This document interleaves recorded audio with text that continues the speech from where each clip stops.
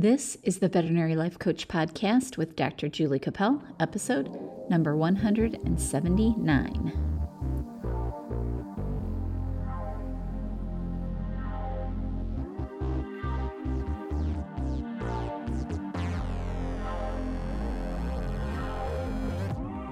Hello, friends. Welcome to the Veterinary Life Coach Podcast.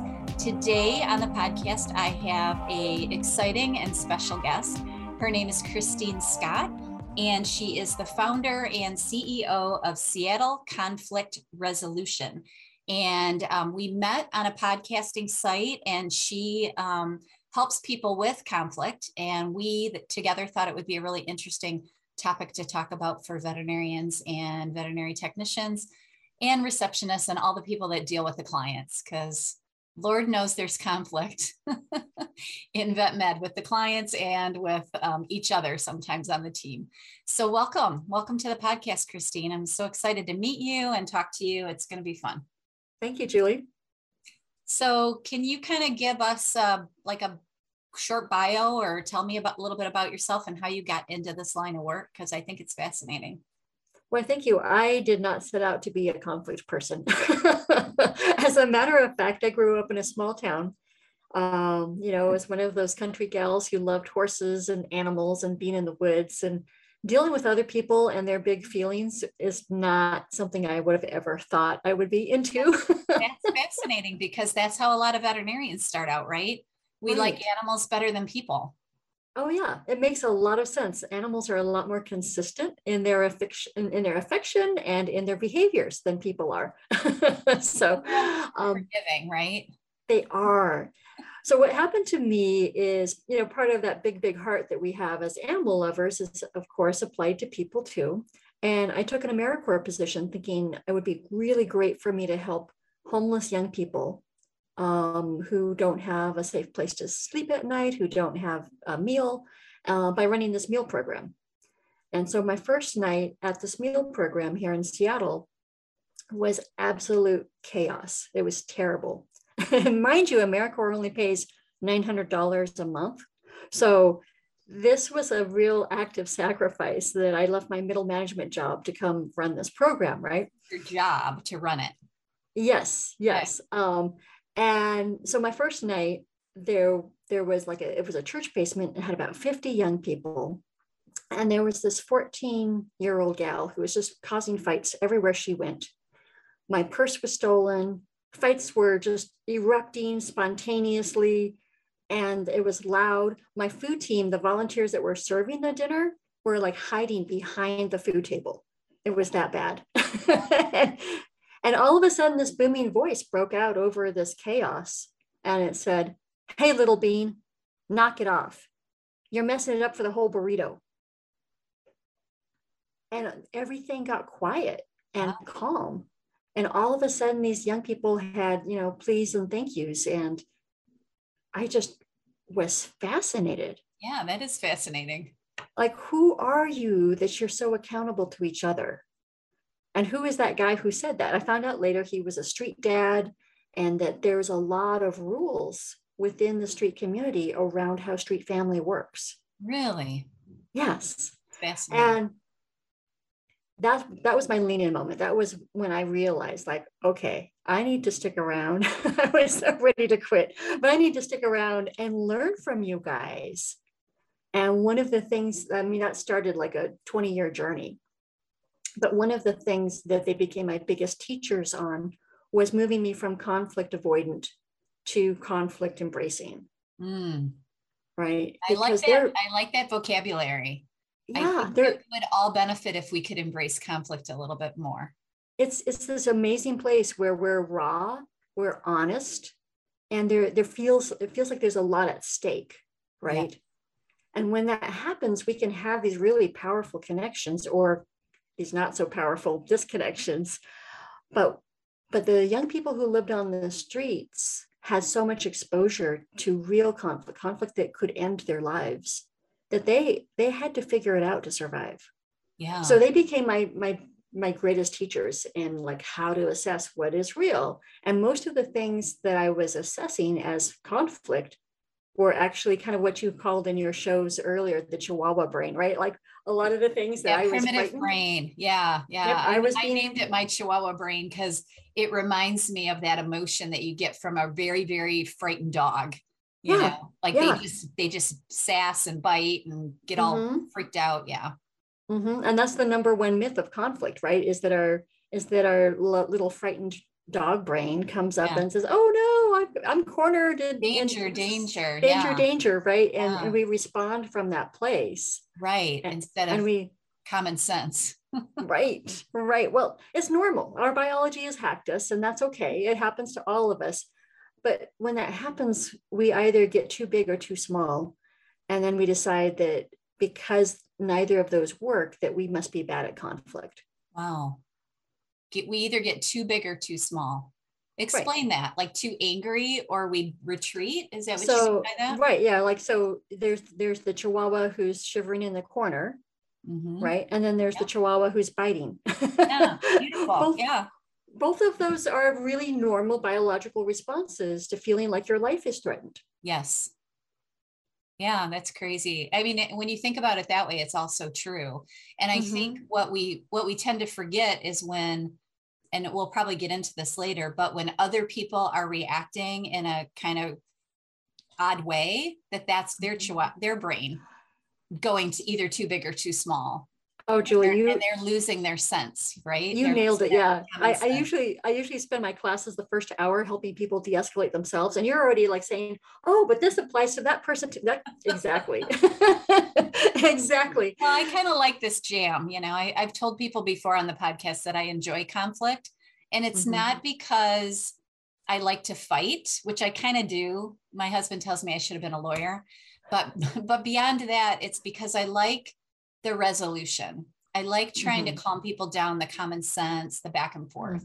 So I'm hoping that's something that you're going to teach us to do today a little bit. Yes, exactly. And it usually takes them a moment to get to that rational part where you can have that back and forth. Sure. Because when our Chihuahua is running the show, no new information can come in. Yes. Yeah. Right? You can't listen. You can't listen. Yeah. You're either too terrified or too angry or too emotional or something. Right. And when a full freeze flight kind of set in has happened, you have about 20 minutes of that status of no new information's coming in. You're not capable really of understanding the compromise that's possible. You just feel threatened. Okay. Well, you know what? That's really fascinating then. And I'm going to start asking you questions. So if you don't want me to go there, tell me to back off. Okay, fine. The 20 minutes, which I really like that thought. Then how do you recommend that people, when they're dealing with somebody that's in that place of not being reasonable and upset, do you just wait them out, let them do their thing and back off and then come back later? Like, is that what you recommend? One of my favorite phrases is, wow, you deserve my undivided attention. This is a really important topic to me. Can I come back to you with that? Okay. Right? Because in other words, we all deserve to go into these conflicted conversations with all of our resources on board. And typically, especially in a vet clinic, you don't have that moment just to carve out your undivided attention for a single dog owner, right? You have all these other things that are going on. And when you do that, when you give them the modeling about, okay, I'm going to come back to you because you're really important to me, but right now I've got to walk away. You give them the same permission to like take 5. Okay. Right. And so sometimes they might calm down. Sometimes that will help them not go into the full-fledged 20-minute thing. Maybe their whole story. Right, the whole thing. But maybe even when you come back 10 minutes from now, you'll see that they're starting to process information. They're starting to have more of an exchange with you. That's what you're looking for. You're looking for them actually doing more than just barking at you. Yes, that's fascinating. Because extreme human emotion, like the height of our anger, or the height of our grief, typically won't last longer than 20 seconds. Because it's just very exhausting. It takes a lot of energy to have those really intense emotions. So I encourage people like let them know that they're important and walk away, or swap off if you're not the person who has the resources to handle them. Okay. So you can call in the A team or something. Right. Yeah. Because Yeah. we all have the people that for whatever reason just get under our skin. Right. And that's okay. Just don't expect you'll be the best conflict resolutionary with that person. Right. Yeah. I see that a lot with receptionists and certain clients. They'll be like, oh, here comes Mrs. So-and-so. I just can't. Yep. And we'll Yep. be like, oh, well, I like that one. Let me have that one, or whatever. Yeah. And so Yeah. I encourage my team to trade off. And as long as they have a certain script that they use when they do that trade-off, the client's going to feel pretty good about it, because what they're hearing is, you know what, I am sorry, but I'm not the right person to help you, and you really deserve that.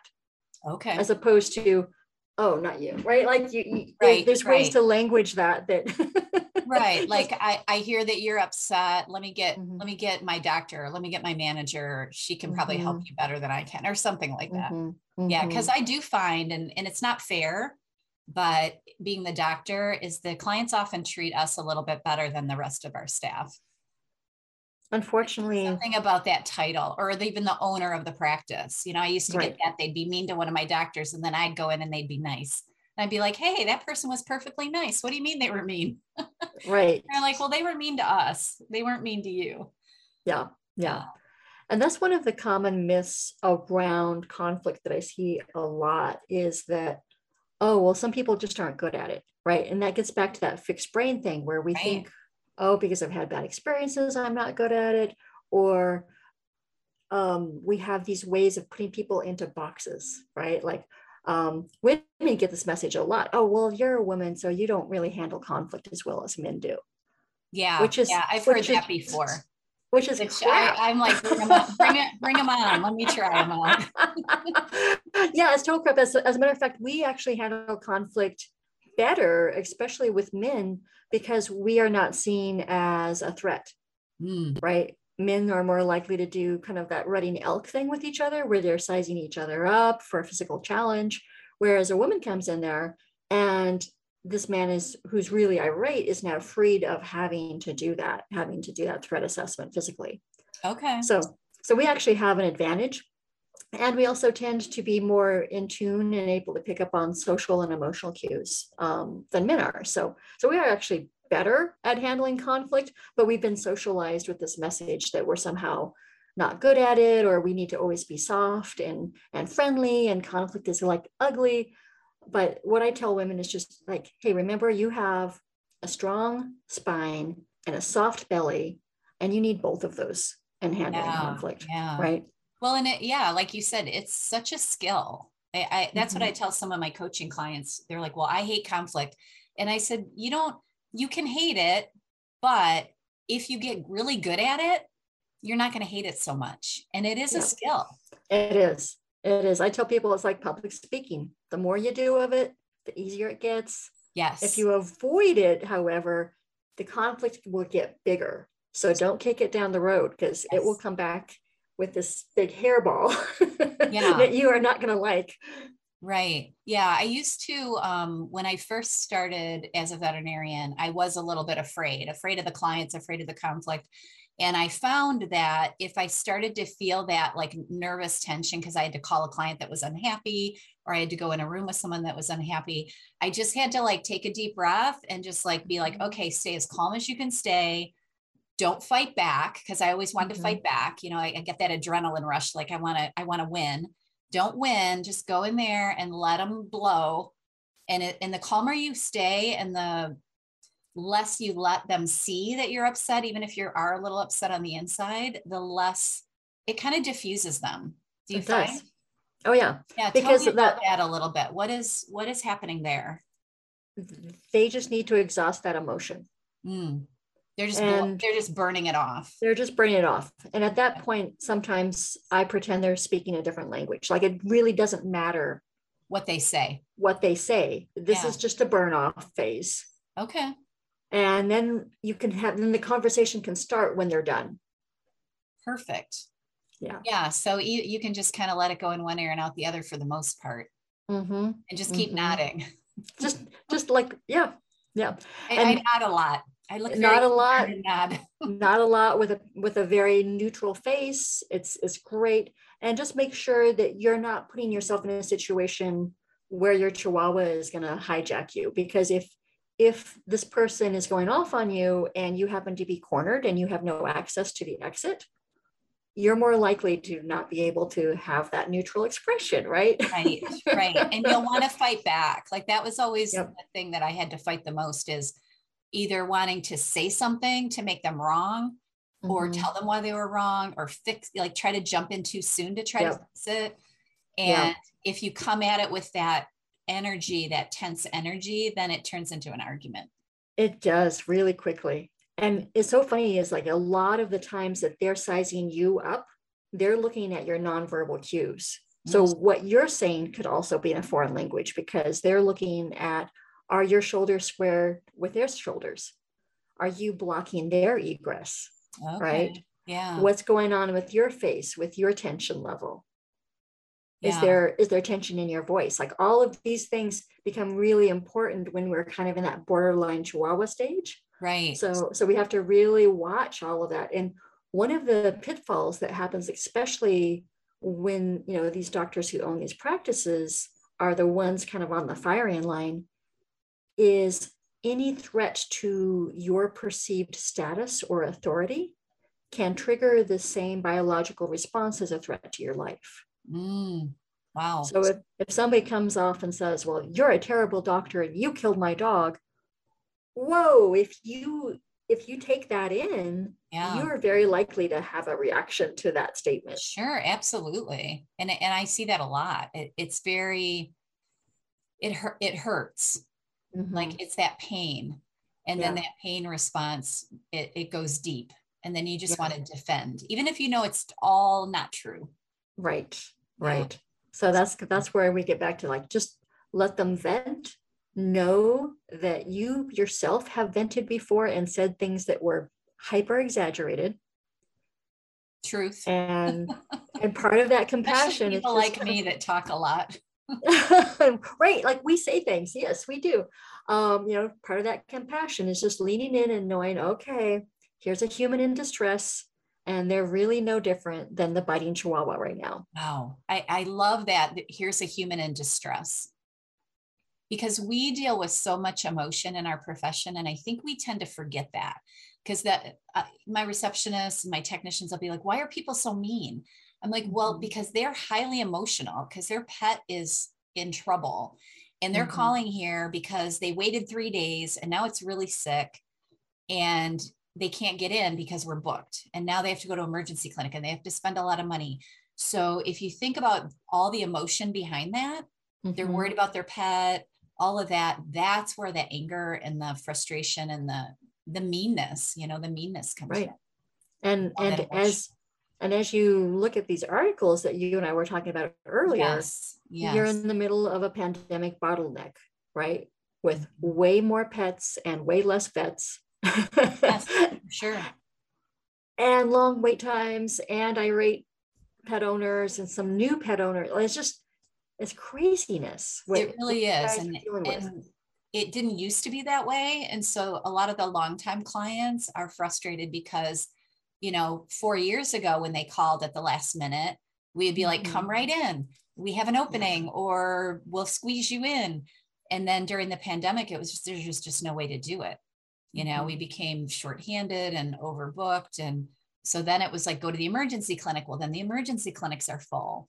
And so that whole emotional buildup, I think, is something that we forget. We just think they're mean, when really it's more they're upset about their pet and they're taking it out on us. And some of my clients are not doctors' offices. You know, I'm working with the Seattle Space Needle. I'm working with high-end hotels and restaurants and property managers, and everybody in every industry that I touch is seeing an increase in hostility of their customers and their guests. Yeah. So what do you think that's about? Is it the pandemic, or is it the social media, like all the negativity on social media? Because sometimes I think that's part of it, is they know they can give you a bad review and, it kind of gives them more like power or something. Well, I think that has always been going on, that bad review kind of snarkiness. But the pandemic, we've seen what happens to people's mental health through the Yeah, pandemic, right? Sure. I don't know about the numbers that you're seeing, but here in this region, the calls to drug and alcohol lines have like gone up 900%. Wow. The level of anxiety and depression has gone up, has doubled in this region. So there's all of these indicators that folks aren't doing well mentally and emotionally. Right. And you look at this pandemic that was supposed to be over and life was supposed to return to normal. 2 weeks. And now we're like, it's very real that we haven't returned to normal, right? Right. And that's depressing. so yeah, there's like all of these for all of us, right? Yeah, we're all running around with a lot of pain right now, and it feels like our ability to have that social veneer has just worn thin. So we're just more raw and exposed. Mm-hmm. Yeah, that's fascinating. So do you have like a specific, other than kind of waiting that 20 minutes before you address something, or you just let people kind of blow it off, do you have any specific like formula if somebody's really not conflict friendly and it really scares them or makes them upset? Do you have like a formula that they can kind of, this is what you should do? Yep. And then maybe we can run through a couple examples of that. Sure. So one of the things that really helped me is I started to watch what were the things that I really struggled with, what types of conflict. Okay. Right. And you mentioned earlier, like, oh, I've just noticed, right, that if I take a few breaths, I can do these things, right? And what you probably noticed is at first you could handle the people that were just mildly irate, and then you eventually worked up to the people who were screaming their heads off, right? Like, right. So take a tally of all of the things that get under your skin and start with the easy ones. Start with the ones that are not huge triggers. Okay, because so like practicing. Yeah, you're going to practice with the ones that feel just like you're a little bit on the edge of your comfort zone, right? Okay. You're going to have a little bit of discomfort. You're going to lean into those and practice with those. And the ones that are still outside of your comfort zone, you're going to pull in support. You're going to have some hopefully good coworkers who know, like, oh yeah, I know Kristine is really not good with the parrot people. She just gotta swap out with Kristine for those guys. And you're just going to keep on practicing on it, because it's just like public speaking. The more you do conflict, the easier it gets. And having that list of the things that trigger you is also going to be your list of homework, because places that we haven't healed our own wounds, and a lot of these come from childhood where we didn't have a lot of choice, we didn't have a lot of voice in what happened to us, right? Sometimes conflict will remind us of those old wounds. And we'll notice, like, oh, I just can't handle such and such a person or such and such a situation. And ding, ding, ding, ding, that's your body like saying, oh, by the way, here's this message. Remember when that happened when you were in junior high school? Yeah. Oh my gosh, it's really fertile ground to like heal your stuff, because every place that you get sucked into a high conflict response, a very reactive state, it's just your body telling you, oh, that's something that's a little left over from the past. Right. And I would add to that, when you say your body's reaction, like I know, or I don't get it so much anymore. But when I was younger and I was dealing with some of these, angry people or conflict, I would get super almost like an adrenaline rush. Like I felt like I was going to jump out of an airplane or something before I got on the phone with them or before I went in the room with them. And so I knew that if I was feeling that adrenaline rush, that I wasn't quite ready, because I was probably going to want to fight back. And so I'd be like, okay, I'm feeling really kind of nervous right now. So I do need to take a second, put them on hold, or tell them I'll call them back in a few minutes, or, whatever. So I could kind of get a little bit calmer and get my head on straight. Yep. So I knew that I wouldn't fight back. So that's so smart, Julie, because that's part of what I tell people is Okay. don't go into a conflicted situation. If you feel that adrenaline, you feel that cortisol, like starting to Yeah. burn and starting to make your Yeah. hands Like you're going shake. to jump out of a plane. That's Yep. what I always Yep. thought of it. It felt like I was Right. getting ready to go on a roller coaster or something. Yeah. I could feel it in my voice. My voice would start to quiver a little bit. Like whatever your signs are, know them and say, Yeah. okay, I need to take 5. Yeah. Or you want to cry. Mm-hmm. Like I Mm-hmm. don't know if a lot of women feel this, but when I get very angry, instead Mm-hmm. of the anger that comes out, the tears come. And Oh, you're you so smart. definitely don't want to go in with tears and with a mean client. I mean, it might work. You might be able to use it, but It seems to disarm men in amazing ways. sometimes, yeah. But yeah, I do recommend taking care of yourself and being very intentional about like, am I able to have this conversation right now? Right. And when I say take 5, it literally can only be 5 minutes that you need to have that reset. But by showing your body that you're at choice in engaging with this person, you're actually contradicting all of those messages that little mammal brain is giving you. Yeah, that you're not trapped. Exactly, You you're don't have not to do trapped. this. You're choosing to Yep. do it, kind of thing. And that you can tap out at any moment. Like once you engage, if you start to feel those signs of flooding, you get to say, oh, you know what? I forgot that I needed to take care of this one thing. I will be right back. Right. Yeah. That's a really good escape route too. Mm-hmm. Is just be like, Mm-hmm. oh, I need to go do something. I'll be right back. And then Mm-hmm. I think if it was getting really heated and you did that, they might have a little bit of time to calm down. Like you said, that it's hard to stay mad for more than 20 minutes or something. 20 seconds 20 is actually seconds. for the It's the intense real emotion. angry. Yeah. Yeah. Yeah. So you're constantly taking care of yourself and navigating in and out of, what I call the hot zone. And making sure you always have good egress, making sure your body always knows the door's right there. And if you need somebody else in the room with you, that's fine. Make sure Yes. you've set that up so that at no point do you feel unsafe. Yeah. I also encourage people to do kind of what you mentioned, Julie, about the breathing. Do 5 deep breaths and try to make that exhale twice as long as the inhale. Okay. And by controlling our breath, again, we're telling our body, you know what? I'm doing this on purpose. I'm at choice here. This is something that I feel like I'm up for, as opposed to, oh my goodness, I can't handle this. Right. Right. Right. And I like to think of it as a challenge rather than something I have to do. Like, let me see if I can go in here and fix this. Mm-hmm. Not Mm-hmm. this person's mean or they're nasty or whatever. It's like, okay, let me see if I can figure out why they're so upset.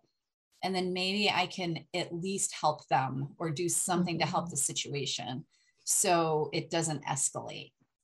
And that's really important. Like when you get to that level of comfort with conflict, that you can lean in and just say, this is simply an unmet need. Mm-hmm. And it's not my job to meet their need, but it is my curiosity to find out what it is. Because usually all of that, venting and surface tension is not them being really clear about their need, right? I don't know if you've ever had those lean in moments where you just say something like, well, I know it's really sad that we have to consider euthanasia. And at the moment that you like trigger point that unmet need that they have by naming this thing that they're just like not able to articulate, right? You just see all of the heat and all of the pressure just release off of them. Yeah, like they know you get them, like you really get what they're upset about. Mm-hmm. Yeah, because that's true of all of us, that we don't show the emotion or don't name the emotion, but we take it out on people. The average American, during a poll that they did, only 35% of the adults in this country can name the emotion at the time that we're having it. Wow. Right. So basically 2 out of the 3 people that are having emotion in front of you don't even acknowledge that emotion is playing a role in their behavior. Isn't that fascinating? That's why I think I'm so fascinated by this life coaching thing. And, I've always been fascinated by leadership and I've always studied that. And it's kind of similar, but I really think when I discovered life coaching, I was like, oh, this is like the key. Like if you can figure out what your emotions are and really like dig into them and be okay with them, then you can do anything. Like you can really conquer anything. And that's why I became a life coach. I'm like, this is like the key to the universe. And if everyone could learn this when they were like 20, like it would be so much easier to live the rest of your life. Yeah, you nailed it. Fascinating. Yeah, it's so cool. Well, what else? Like, let me ask you, this is what I hear a lot from some of my veterinarians. Many of them are very introverted. And I get the impression that you are as well. You're an introvert? Okay. So they're very introverted, and many of them, especially the people that work for us and even the veterinarians, are very kind, compassionate, want to help everybody people. And so conflict and anger and all of these really heavy duty emotions are super tough for them to handle. Like it feels like an assault, like they're going to war. So what advice would you give to those people that they're just so uncomfortable and they just feel like they'll never be able to work their way out of it or handle that big emotion? Yeah. Does that make sense? Yes. I don't know if that's a question, but it is. And what I encourage people to do is imagine conflict kind of like the inside of a combustion engine, right? That is just energy. And if that energy doesn't have this metal block around it, it's dangerous, right? It just makes this big explosion. It'll explode, yeah. But if it has somebody in the room that knows how to hold it and channel it, will not internalize it, just direct it in a safe way, then it could actually be used for good. It can be used for a stronger connection, for a deeper conversation, for that raw honesty and vulnerability. And you don't have to be a robot to do that. You get to be fully emotional and be clear about what you can and can't handle and where your boundaries are. And as you get better at expressing those, or again, with those easier, less like high stakes conflicts. Start with the people that are a little bit less threatening. Right. Maybe start in your home life. Start with the people that you love and care about, because when you screw up with them, you're of course going to lean back in and say, oh, I noticed I was having, this reaction, and like, how should we handle it in the future? And then get better at that, and then bring that to work, because the biology of how we handle conflict is across the board in every arena. It will always show up the same. Yeah. Home as well as work. Exactly. Yeah. Exactly. So just get practice, learn your areas of competence, and start noticing, oh, well, I'm really good at, just being a good listener when somebody's upset. Oh, okay. So I can handle that, but maybe if they're not upset in this way. Oh, well, I've noticed that I'm able to just give some people my undivided attention and then tap out and say, okay, great. Well, I would like to circle back with you. And what I've noticed a lot of times, a simple offer of 5 minutes of undivided attention can resolve 80 billion things, right? When at the introduction to the situation, I look at it and go, oh my gosh, this is too big and too hairy. Right. But I can still offer 5 minutes of my undivided attention. I have that resource. I can pull on that. And once I kind of put those bookends on it, it's a lot easier for me to offer it and provide it and not feel like I'm at this firing range, right? Yeah. Well, when you were saying that, it occurred to me that we in this profession are so good at handling certain kinds of emotion. Like we handle grief really well. We handle, people that are just concerned very well. When it gets hard for us is when it's personal or it's anger. And when the anger comes at us. And I think sometimes if we can just remember that a lot of that anger comes from a different emotion, it comes from the grief, it comes from the frustration. It's not really us that they're angry at or frustrated at. It's their feelings about whatever's going on. And if you can separate that personal attack from the emotion and just try to think of it as, okay, if these people were grieving about their pet, how would I handle them? Because that's big emotion, right? Well, now they're angry that they couldn't get into an appointment. It's kind of the same. It is the Big same. emotion. And I'm actually writing this thing called the bully playbook, because bullies always use pretty much the same rules and how they show up in the world. Yeah. And some and clients are bullies. they are. I mean, we have to acknowledge it. And one of the things that happens when people feel powerless. Okay, I don't get to control when my pet is seen. I don't get to control how long this is going to take. I don't get to control if my pet is going to live or die. Right. Like, I mean, when we feel powerless, we are more likely to come out of the chute either emotionally grieving or emotionally angry. Right. Powerlessness is a really uncomfortable feeling. Right. Yeah. And that's probably why the pandemic caused so much angst, because we were powerless against it. Yeah. Yeah. Fascinating. Huh. Really interesting. So tell me a little bit about how you would maybe use this kind of thought process dealing with online, like, because that happens too, where people don't tell us to their face, but then they go home and they blast us on social media. And the first thing you want to do is blast back. Yeah. It's very hard not to. But I learned a long time ago that doesn't work. So is there something that we can do with this conflict resolution techniques to deal with that? I heard a really great answer from a social change activist who was just getting lambasted online. And what she did, and I think this is really powerful, is she started reaching out to her accusers directly and say, you know what, if you want to talk on the phone or on Zoom, I'm available. That's brilliant. And you know, she was doing that publicly so that the whole world could see that she had made that offer to this person. And it took the wind out of just, you know, the barbs completely. And she said sometimes people had those conversations and they could reach towards some type of understanding. Right. Sometimes people just wanted the platform, like they just wanted to like publicly defame this other person, right? But at that point, that's very clear. Like their goal isn't to seek understanding or resolution. Their goal is just to be a jerk. Right. Right. And you can read into that a lot on those reviews, right? Yeah. And you'll always have those people. And since I would work with a lot of people in customer service, I just say, you know, those upset gusses that just want to be jerks and just want to go online and do all this nasty stuff, they're probably like 2-3% of your client base. Yet why do they get to take up like 10-20% of your time?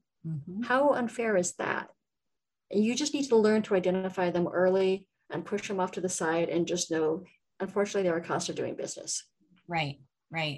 Well, and I've noticed too that I like what you said about not engaging, just offering, you know, because I've done that many times. I'm like, I'd be happy to talk to you. Here's my phone number. Like, I'll just put my name right there. Dr. Julie Capel, call me. I'd love to discuss this, and just leave it at that.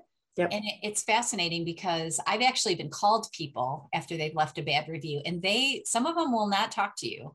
Like you can leave messages. They'll never call you back, which is fine, because at least you've put it out there that you're willing to help them. But then some of them will either take it down or if they do leave it up, I think people that read those reviews go, well, this person's that's answering them is being kind and opening up to the conversation and, you know, whatever happened, rather than trying to defend yourself in the review. And I'm curious, if somebody leaves a bad review and then schedules to come see you again, do you have a boundary around, hey, I can't serve you until I feel that we're resolved on this other issue? Yeah, I think, you know, over the years, I would say probably 10 years ago, I never fired a client. I think I had one that I fired because he just came in and he was swearing and, you know, he just was a toxic person. So maybe a couple over the years, but in the more recent years, I think it's become a thing where we're just like, you know, we're not seeing people that are abusive. If you're going to swear or yell or whatever, you know, there's other places you can go that'll make you more happy. So we have been creating those boundaries. But what's fascinating, and this just happened to me like 2 days ago, I called a client to talk to him about, he was wanting a refill of drugs for his dog. And he hadn't come in for his follow-up blood work that he really needed because this is a serious condition. So I called him and I said, I'm going to refill your drug, but I just want you to know we need to see your dog back in for this blood work. And he was like, well, why does she need that? She's doing great. And he got like really like very angry, just like that. Mm-hmm. And so I was like, well, I just want to let you know that this is what I recommend. But if you don't want to do it, like, she's your dog, I'm just telling you there's risks involved. And so I kind of tried to be kind and just let him, he was being ugly. And, my friend's dog and blah, blah, blah. And I said, fine, I just wanted to let you know, and I'm going to order your drugs. And then I kind of hung up and let him go. Well, he called back the next day and he apologized, not to me personally, but he apologized to the receptionist. Tell Dr. Capel, I didn't act my best self. I'm sorry I barked at her. And he scheduled blood work. So ultimately I got what I wanted to do. Right. But it was just fascinating because had I gotten angry back, or had I said, oh, fire that guy, like, I just was like, all right, he wasn't in a great mood. He treated me kind of crappy, but he didn't like swear at me or threaten me or anything. And he calls back and apologizes. So I think sometimes we make a mountain, because I did, as soon as I hung up with him, I'm like, oh, he was crabby. I kind of made a big deal out of it to my team, but then he calls back and apologizes. So, I think sometimes people know they're not at their best self. Yeah. And I'm glad that your team has language around, hey, this is the line that you're no longer having the right to be our customer. Yes. Yeah. What I've noticed with teams that I've worked with, because sometimes I start with teams that don't have that line, their bosses never communicated to them what difference between can and cannot tolerate. Right. Like there's like this unwritten rule that the customer is always right. And that's the way it used to be. Those are some very demoralized teams, typically with high turnover. And that's one of the things that we've seen since the pandemic is we've seen really high burnout rates, especially people who are in compassionate, caring, front lines industries, right? So I just want to throw out the 3 signs that I want your docs to look for among themselves. Please do that. And among their employees, and that is mental exhaustion. When you feel an inability to focus, or that you're just like can't make another decision, just can't imagine this other possibility, or change feels scary and threatening, like all of that are signs of mental exhaustion. You'll also see a drop in productivity, and you'll see an increase in a negative self-concept, like your capacity to feel well about your own thinking, your own actions starts to go out the window, because these first 2 things have been happening. You're noticing that you're not up to snuff, and you start to feel bad about yourself. All of these are signs of trauma and burnout in the workplace. And so when you see it for yourself, give yourself some vacation and do it for your employees as well, because what the compassion that you're throwing into this practice is huge, and it has a toll. Yeah, right? There's a lot of emotion that you've got to handle.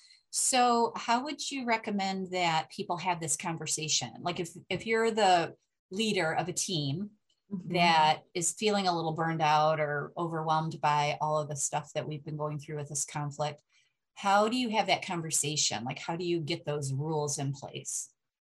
Well, of course, you're going to have really great HR policies around paid time off and mental health days and all of those things. And you're going to make sure that people use them. And you're going to model that, and you're going to talk about how do we swap off and how do we make this possible, given that we are very likely short-staffed. Does that mean actually reducing the number of people we see? I mean, it's okay to have that short-term lack of income for that long-term capacity to hold on to people, because we all know losing team members is a lot more expensive than losing a few appointments a day. Right. Yeah. Or closing early on a day, or, something. And then is it like an actual set of rules? Like, could you I know our employees know that if clients start swearing, or they feel threatened in any way, or, like, you can even call the police on Yep. people. I've done it a few times, but they Yep. know that that's okay.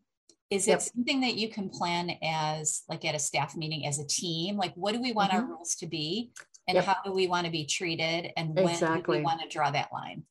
Exactly. So everybody has the same understanding of where the line is, and that that line is also posted publicly in your lobby so that the people you serve can see it as well. And also that you encourage employees to reserve the right that if somebody hasn't crossed that line, but they're personally not feeling capable of serving them with their best selves, that they have the ability to swap out and to communicate that with their coworkers. Yeah. Would it be wise to kind of even have like if you can't handle it, this person will handle it. And if this person can't handle it, this like is like a rank, a hierarchy of conflict. I know when it Well, gets really ugly, they always send me in, but in the what I manager, encourage you know. what I encourage is actually to debrief each conflict so that as the team says, okay, what happened? What did we learn? That there's a lot of love and support around the person who might have made some mistakes and said, okay, so that's so great that you learned from that. Like, what would we like to put in place next time? Yeah. And then it becomes very situational because as much as I've tried, because I used to run shelters with, a lot of violence and a lot of incidents, I Yeah. could never like put on paper, like first this happens and then this happens and this happens. They're all Like the different, thing, right? they're all different. The Mhm. thing that you want on paper is really communication protocols. Like what's the point at which we will call the police? What's the point at which we Okay. will alert, Dr. Julie, even if she's not here, like, Right. so that everybody knows what the communication standards are, but that there's some fluidity around how they swap out and how they seek support from each other, because we all have triggers that we don't even know about, that we're just walking around with until bing, somebody happens to find Pushes your button. it. Right. So it's really hard to plan for that, or really hard to plan for just the fact that we all have a bad day. Yeah, certainly. Certainly some of us have a shorter fuse on some days than others, right? Mm-hmm. Yeah. Yeah. So if that were to happen, like if you're having a bad day, then by all means get someone else to handle it Mm-hmm. or tap out. Exactly. Yeah. Exactly. Yeah. Yep. All right. What else can we talk about that's going to help people in these situations? Do you have other suggestions? Or I liked your three rules: mental exhaustion, decreased productivity if you know that your team is suffering. Mm-hmm. Yeah. Yeah. So there's those signs of burnout. Um, oh, another thing that I did at the shelter that worked really well is that we had a code word that would Mhm. indicate to other people on the team, but not to the people we served, that something was going down. Okay. So you could have the name of a doctor who doesn't actually work at your clinic. And so when somebody's under duress with a certain interaction, all they're going to say is, well, Dr. Baxter ordered those meds. Did those come in yet?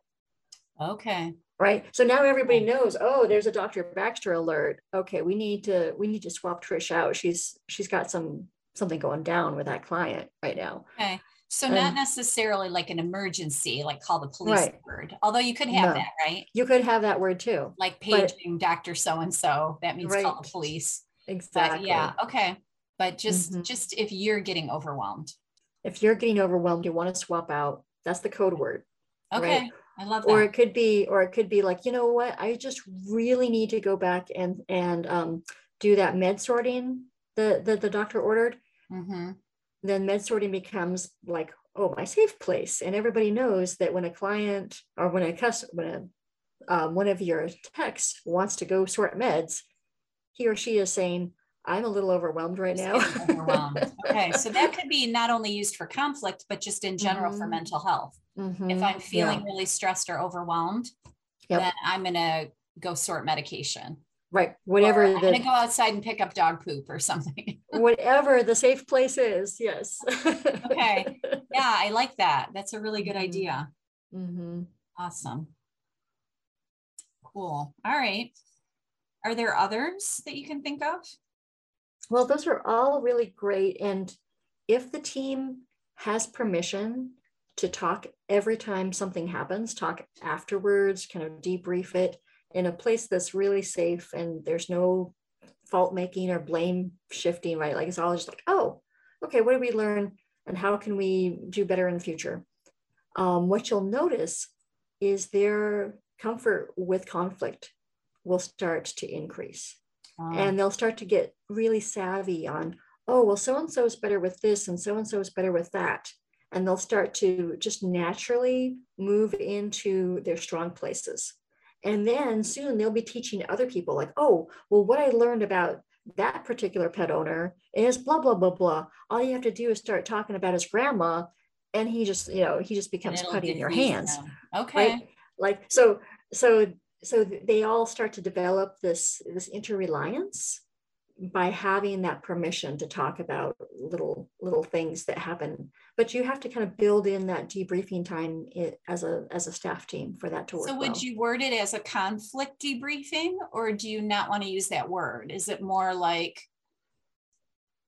creative handling of the clients, or like, is there a better way to put it, or does it matter? Like, I think that conflict word freaks people out. I think conflict debriefing is fine. Yeah.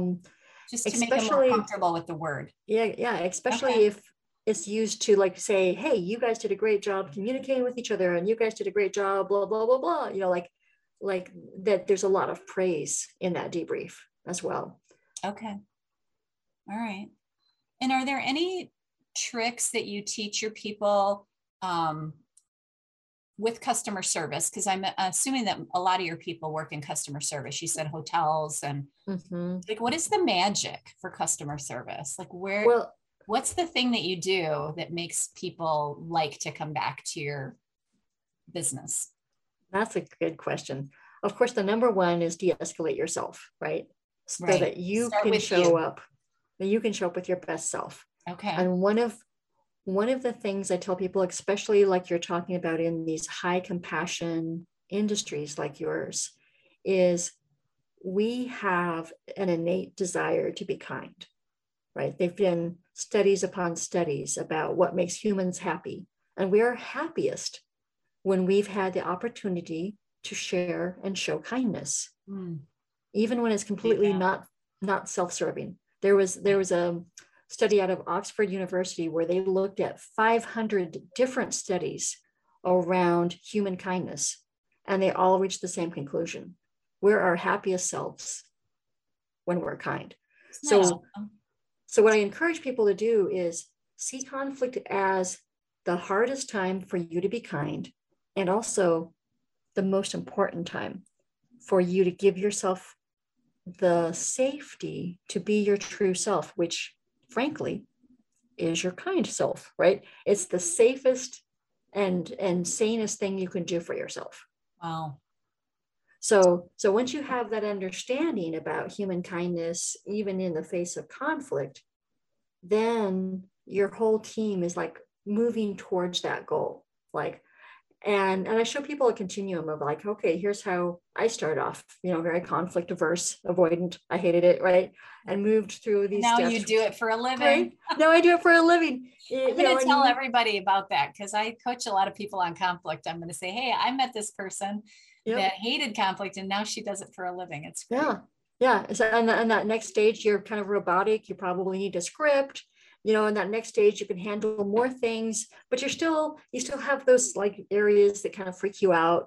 But, you slowly move through that list. You've kept track of those things that get under your skin, and you've done healing on those things until you become what I actually call as a conflict resolutionary. Somebody who like leans into tough situations and really uses them to get people out of those boxes and that false divide and all of those things that we think we have to be mean to get what we want, like get all of that crap out of the way and actually show people, oh, whatever your unmet need is, I'm here for it. Because that's what we do to each other. That's who we are for each other. Right. So showing up in kindness is the key in a lot of ways. It is. Yeah. It is. Yeah. That's the linchpin of this whole philosophy. And it works. Yeah. I used to train people how to do escorts and restraints and hands-on conflict resolution and tactical stuff. And I don't, because 95% of the conflicts that I was seeing, even in a shelter, that was overrun by people in crisis. Yeah. 95% of them were handled better without any hands-on. Really? Right. Now, is it true, and this just kind of popped into my head, that if somebody is very much a bully, which we do have some clients like that. I can think of a couple gentlemen, they're both men that I can think of off the top of my head, but they're the type that really are like kind of aggressive and pushy and they want to get their way. Is it true that those people respond better to a little bit of strength back? Because I found with these guys, if I didn't back down, but I was still kind, that I got further with them, that they, like, I was able to turn them to the point where they really liked me. Even though they were super pushy and kind of rude at the beginning. And like, is there truth to that? Like, you got to stand up to people like that a little bit. When people are wondering about that, I ask them, when was the last time you had a bad habit that you had to change? All the time. Right. Constantly trying to change habits. as you tackle your own bad habits, would you have done that change if you had nothing but support? There was no challenge. There was nobody pushing you to make that change, right? If you had undying compassion and support, would you have made that change? No, you wouldn't have. Yeah. You had to have challenge and support. You have to have both of those things together. Okay. They complete each other, right? Yeah. Like that backbone and that soft tummy, like they're both very important. So saying to somebody that's being very abusive, wait a minute, you need to stop talking like that. I want to help you, but you cannot swear at me. You cannot yell at me. If you bring your voice down, I'll be happy to help you. Like, that's okay. Right. Because for your natural kindness to show up, she has to be respected. Right. Yeah. That's non-negotiable. Okay. Yeah. Yeah. Because there has been a few cases where I've had to kind of talk like that. And it seems to work. I mean, not always. There's people that will go off anyway, but sometimes it's just like, you kind of have to be tough with some of these people that are real bullies. One of the things I used to do at the shelter is I would say, wow, you really need to talk to me about this. Can we talk over there? And if they said, hell no, I'm going to yell at you right here, right now, blah, blah, blah, blah, blah, blah. Then I would say, well, it seems like you want an audience more than a conversation. Ooh, that's a good line. And once that happened, everybody who's overhearing this kind of just goes, ooh, right? Like, we don't want to see this. Right. Yeah. And that's at the point I'd say, well, okay, well, I'll come back when you're ready to have a conversation. Right. And not be yelling in front of everyone. Yeah. Right. That's beautiful. I love that. That's great. Well, this is so fun. Is there anything that I didn't ask you that I should have? No, I'm just really enjoying this. Been a great conversation. I think that we've given some people some things to think about. Are there any like books or materials that you recommend for people that really want to study this whole field of conflict? And I mean, I know you coach people, so they could probably get in touch with you. But is there something you particularly like? I have this book about kindness that I love. Okay. What is it? So it's called Live Kind, Be Happy. So if you're like really wanting to get into the heart of the matter around how to incorporate kindness as a daily practice into your life, this is a great one. And I'll put that in an email to you so you've got the author's name. Okay, perfect. But I haven't seen a lot of great books on conflict, which is why I'm starting to write this bully playbook, because I love that. I just see a need for more than we have out there. I do 30-minute consultations with people, and they can do that from anywhere in the world because these happen over Zoom. Right. And I try to give people some tips and advice during that consultation, even if I'm not the right person to hire to train your team. At least you'll walk away with something. Right. Well, that's awesome. Okay. So where can they get in touch with you if they want to? Can you share your my website, your email? My website is the best way to get in touch, and that is www.seattleconflictresolution.com. And my email is very similar. It's Kristine with a K, Kristine @ seattleconflictresolution.com. Awesome. I love it. Well, this has been so fun. I love it. And because I do love conflict, I'm sure we'll get in touch again. I'm sure we'll have more conversations. Now this book that you're writing, is it an actual book that you're writing, this bully playbook? It's a handbook, basically. Okay. So I'm probably not even going to need to publish it. It's probably going to be, I don't know, 8 or 20 pages, but it's just going to be like, here's how bullies operate. These are the things to here's look how they for. Think. Here's how here's you how they think to get and on here's the how, side. Here's how you might contradict that. Yes. Okay, that's beautiful. Okay, well, when you're done with that, share it with me, and we'll have another podcast, and we'll talk about it, and we can share it on the podcast. That'd be fun. Oh, that sounds fun. Because I think a lot of people in our profession really need something like this, because we have, the majority of our clients are wonderful and kind and beautiful, but if you have one or two in any given week, it really can throw us off if we don't keep it in perspective. Yeah. But I like what you said. If you can just offer kindness, you're going to be so much more happy. I think that's amazing, even to the bullies and even to the mean people, right? Right. Yeah, it's great. Well, thank you so much for being on here, Kristine. I really appreciate it. And it's Kristine Scott, and you guys look her up, and hopefully we'll talk again at some point. I look forward to it. Thanks, all right. Julie. Everybody have a beautiful week. Bye. Bye.